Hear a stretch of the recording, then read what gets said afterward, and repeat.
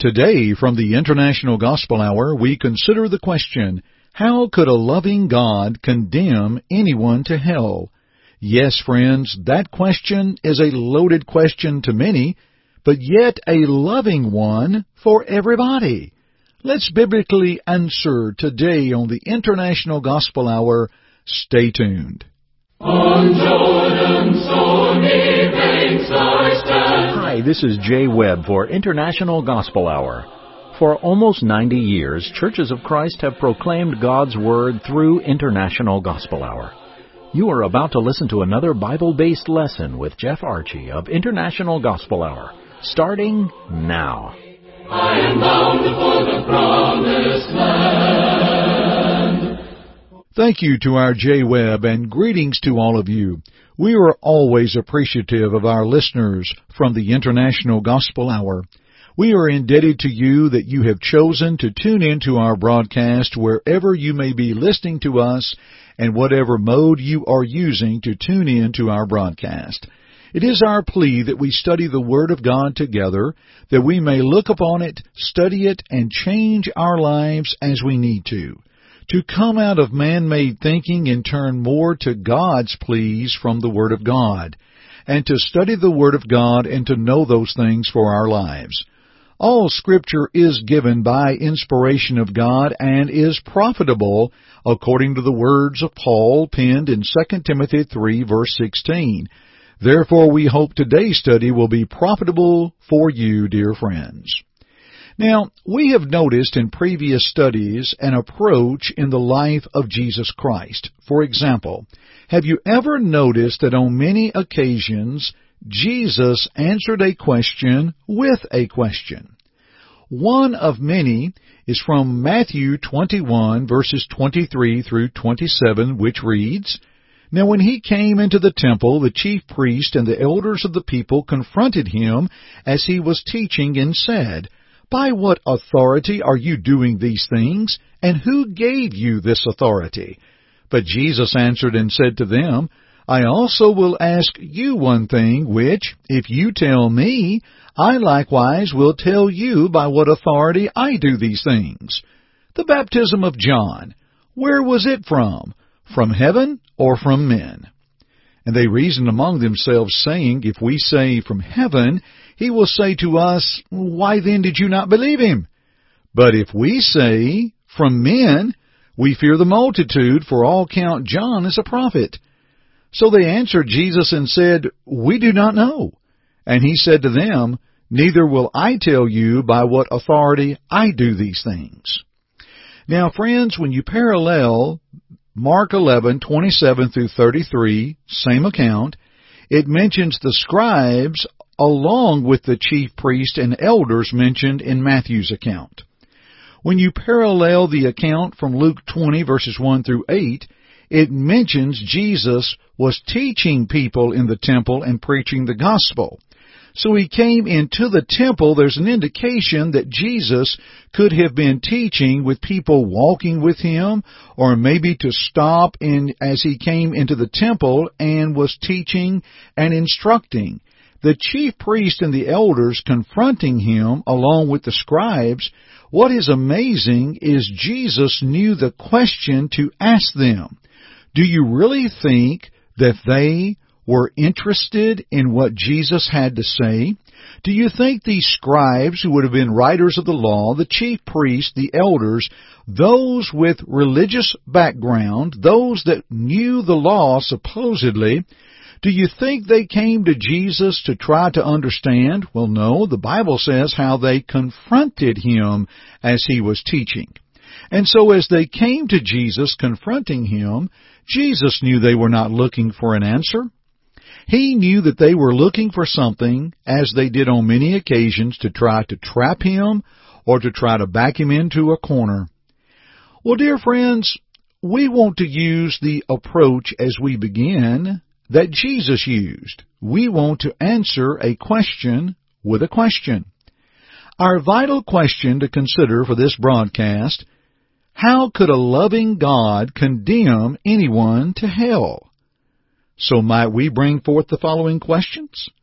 Number one, how could a person turn down what the loving God has provided? The question uses the statement, the phrase, loving God. So how could a person turn down what the loving God has provided? In the question, you have admitted, or one has admitted, that God is a God of love. Okay, why would you turn down?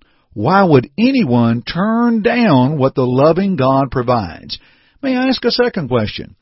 How could a person make the choice of hell over a loving God? If we stand there, as my late daddy, my father would say, with walking around sense, and if we stood there and looked at the choice of hell and its torments, or heaven and its glory, anybody would want to pursue a life of heaven. Regardless of how someone has lived, every obituary has somebody going to heaven, it seems like. How could a person make the choice of hell over a loving God? May I ask another question, or actually two or three within this one? What do you think of Jesus Christ? Is He the Savior of the world? Do you find Him good and truthful?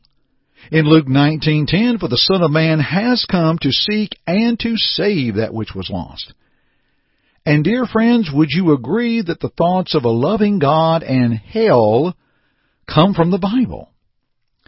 Well, friends, if we're going to bring forth a question, or a question is brought forth, then in turn let us bring forth these questions for your consideration. So we're going to further our study from the Word of God. How could a loving God condemn anyone to hell? Well, friends, as we will study together, it is more about the choice of man than the compassion of God. And with our Bible as our source for our answer, we will consider three different contexts of Scriptures today in addressing this question, how could a loving God condemn anyone to hell? We fully trust God's Word, the Bible. There are a lot of things going awry in this world, but dear friends, the Bible will remain standing. Here is a very special track booklet that we'd like to send you. It's free, and our J-Web has the details of how you can receive this booklet. Good folks, please allow us to send a special free booklet called Something is Wrong, but the Bible is Right. This is a study that clears away a lot of the confusion in the religious world and allows us to see that the Bible is always right. Just call toll-free at 1-855-IGH-6988 and leave your name, address, and just say Bible Tract. That's it. You may also go to our website at internationalgospelhour.com, click on the Contact tab, and leave us the same information, name, address, and type Bible Tract in the message box. Now, back to our study. Our first context will be taken from Romans 11:22 through 23. The Bible says, therefore consider the goodness and severity of God. On those who fell severity, but toward you goodness, if you continue in His goodness, otherwise you also will be cut off. And they also, if they do not continue in unbelief, will be grafted in, for God is able to graft them in again. Now, dear friends, did you notice as the Scripture began, consider the goodness and the severity of God? Now, we also find it is more about the choice of man than the compassion of God. On those who fail severity, but toward you goodness if you continue in His goodness. And those that will not continue in unbelief, God will, if you will, the terminology here, graft them in or add them into the gospel. Think about some other text, if you will. We go back to the Old Testament, to Exodus 34, verses 6 and 7. And the Lord passed before him and proclaimed, the Lord God, merciful and gracious, long-suffering and abounding in goodness and truth, keeping mercy for thousands, forgiving iniquity and transgression and sin, by no means clearing the guilty, visiting the iniquity of the fathers upon the children, and the children's children to the third and the fourth generation. Notice, dear friends, God's mercy, His grace, long-suffering, everything possible for man to turn to Him. But God is not going to clear the guilty, but the guilty can make a better choice. In Revelation 21, beginning with verse 22, John writes, "But I saw no temple in it, for the Lord God Almighty and the Lamb are its temple. The city had no need of the sun nor of the moon to shine in it, for the glory of God illuminated it. The Lamb is its light, and the nations of those who are saved shall walk in its light, and the kings of the earth bring their glory and honor into it. Its gates shall not be shut at all by day, there shall be no night there. And they shall bring the glory and the honor of the nations into it." Now listen to verse 27. "But there shall by no means enter in it, or enter it anything that defiles or causes an abomination or a lie, but only those who are written in the Lamb's book of life." Friends, may I ask you a question? Who determines whether our names are written in the Lamb's book of life? May I suggest to you that we do. Dear friends, we cannot doubt the love of God and all that He bestows. But is it not evident that the response of man does not diminish God's love, but does determine His response towards sin, the very sin that cost His Son, that He placed upon His Son on the cross for you and for me, 2 Corinthians 5, verse 21. Now let's consider another section of text from 2 Peter 3, 7 through 9. "But the heavens and the earth, which are now preserved by the same word, are reserved for fire until the day of judgment and perdition of ungodly men. But, beloved, do not forget this one thing, that with the Lord 1 day is as 1,000 years, and 1,000 years as 1 day. The Lord is not slack concerning His promise, as some count slackness, but is long-suffering toward us, not willing that any should perish, but that all should come to repentance." Well, dear friends, wherever you may be, if you are listening to this, you're in your car, you're outside, you're near a window, look up. Well, can we see the heavens? Well, look around. Are we on the earth? I came across this quote that I thought was beautiful that says, "Such long-suffering excludes all impatience of expectance and desire of making haste." I'll give you that one again. Such long-suffering of God excludes all impatience of expectance and desire of making haste. The tremendous power within God Almighty and His long-suffering toward men. You know, that's a great word that's actually on our side. And you notice all should come to repentance.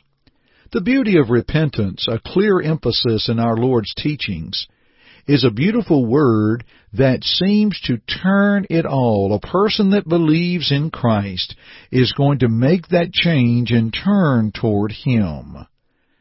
Matthew 4 and verse 17, our Lord Jesus Christ preached the gospel and repentance. In Luke 13 verses 3 through 5, He commanded men to repent. In Acts 2 and verse 38, when they asked the question in verse 37, "Men and brethren, what shall we do?" Peter and the apostles replied, "Repent and be baptized, every one of you, in the name of Jesus Christ, for the remission of your sins." In Acts 3 and verse 19, "Repent ye therefore and be converted, that your sins may be blotted out, when the times of the refreshing shall come from the presence of the Lord." Paul in Acts 17 verses 30 and 31 stood upon Mars Hill acknowledging the one that they called the unknown God, and in turn Paul proclaimed the universal almighty God, not the unknown God. And he even said there in verses 30 and 31 that the times of this ignorance God winked at, but now commands men everywhere to repent. In other words, They could not continue to follow after every kind of thing that would be said or done, seeking out some new thing. They could not continue to follow after their false idols. They needed to repent, to turn, and to come unto God. Now, friends, may I ask you a question? Who makes the decision to change? You and I do. You see, God's love is expressed with His perseverance with people. He suffers long. He bears with us. And dear friends, we cannot doubt His love. But who made the choice to become ungodly? Who made the decision to turn away from what the loving God provides? We do. Once again, dear friends, it is evident that the response of man does not diminish God's love, but it does determine God's response toward man's sin. Again, may we mention sin that cost His Son's life. God so loved the world that He gave His Son. Dear friends, maybe we've come to a point in this study that you are thinking about, I need to look at this a little more. We love to help people in their Bible studies, as we say, Bible study in between broadcasts. And our friends at the World Bible School offer a wonderful online course. It's free. Here's our Jay Webb to go into a little bit more details about it, and I'll be back, in around 30 seconds. Our friends at World Bible School have a wonderful online Bible study available, and it is free. That's right, it's free. Please visit worldbibleschool.org and register. You will be provided a study helper who can answer questions and provide feedback for your lessons. Please sign up today. That's the free online study at worldbibleschool.org. And now, friends, consider with me a wonderful text about the love of God, 1 John 4, verses 8 through 10. He who does not love does not know God, for God is love. In this the love of God was manifested toward us, that God has sent His only begotten Son into the world that we might live through Him. In this is love, not that we loved God, but that He loved us, and sent His Son to be the propitiation for our sins. Again, that's 1 John 4, verses 8 through 10. So, dear friends, love is of God from the outset. Responding to the love of God is our choice. And John, the apostle of love, deals with it over and over. He presents the beautiful God of love and how God is love. That is a proper definition of God. But he also deals with our response to His love over and over. God's love teaches us the proper and complete definition of love. Once again, God is love. Not that we loved Him, but that He loved us. A few moments ago I mentioned John 3 and verse 16, and once again I will bring that to our thoughts, that God so loved the world that He gave His only begotten Son, that whosoever believes in Him should not perish, but have everlasting life. God so loved the world, and He expressed that love in sending the only gift, the only sacrifice that could redeem us, the blood of Jesus Christ. God's love teaches us to grow in knowing Him. Again, 2 Timothy 3:16 I mentioned as we began. Let's return to that text. That all Scripture is given by inspiration of God and is profitable for doctrine, for reproof, for correction, for instruction in righteousness, that the man of God may be perfect or complete, thoroughly furnished unto all good works. When I take the Bible, I can know the mind of God, and God lets me know what I need to know.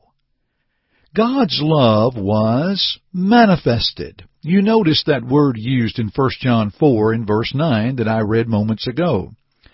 God's love was manifested, meaning it was stamped or approved and proven, opened to everybody.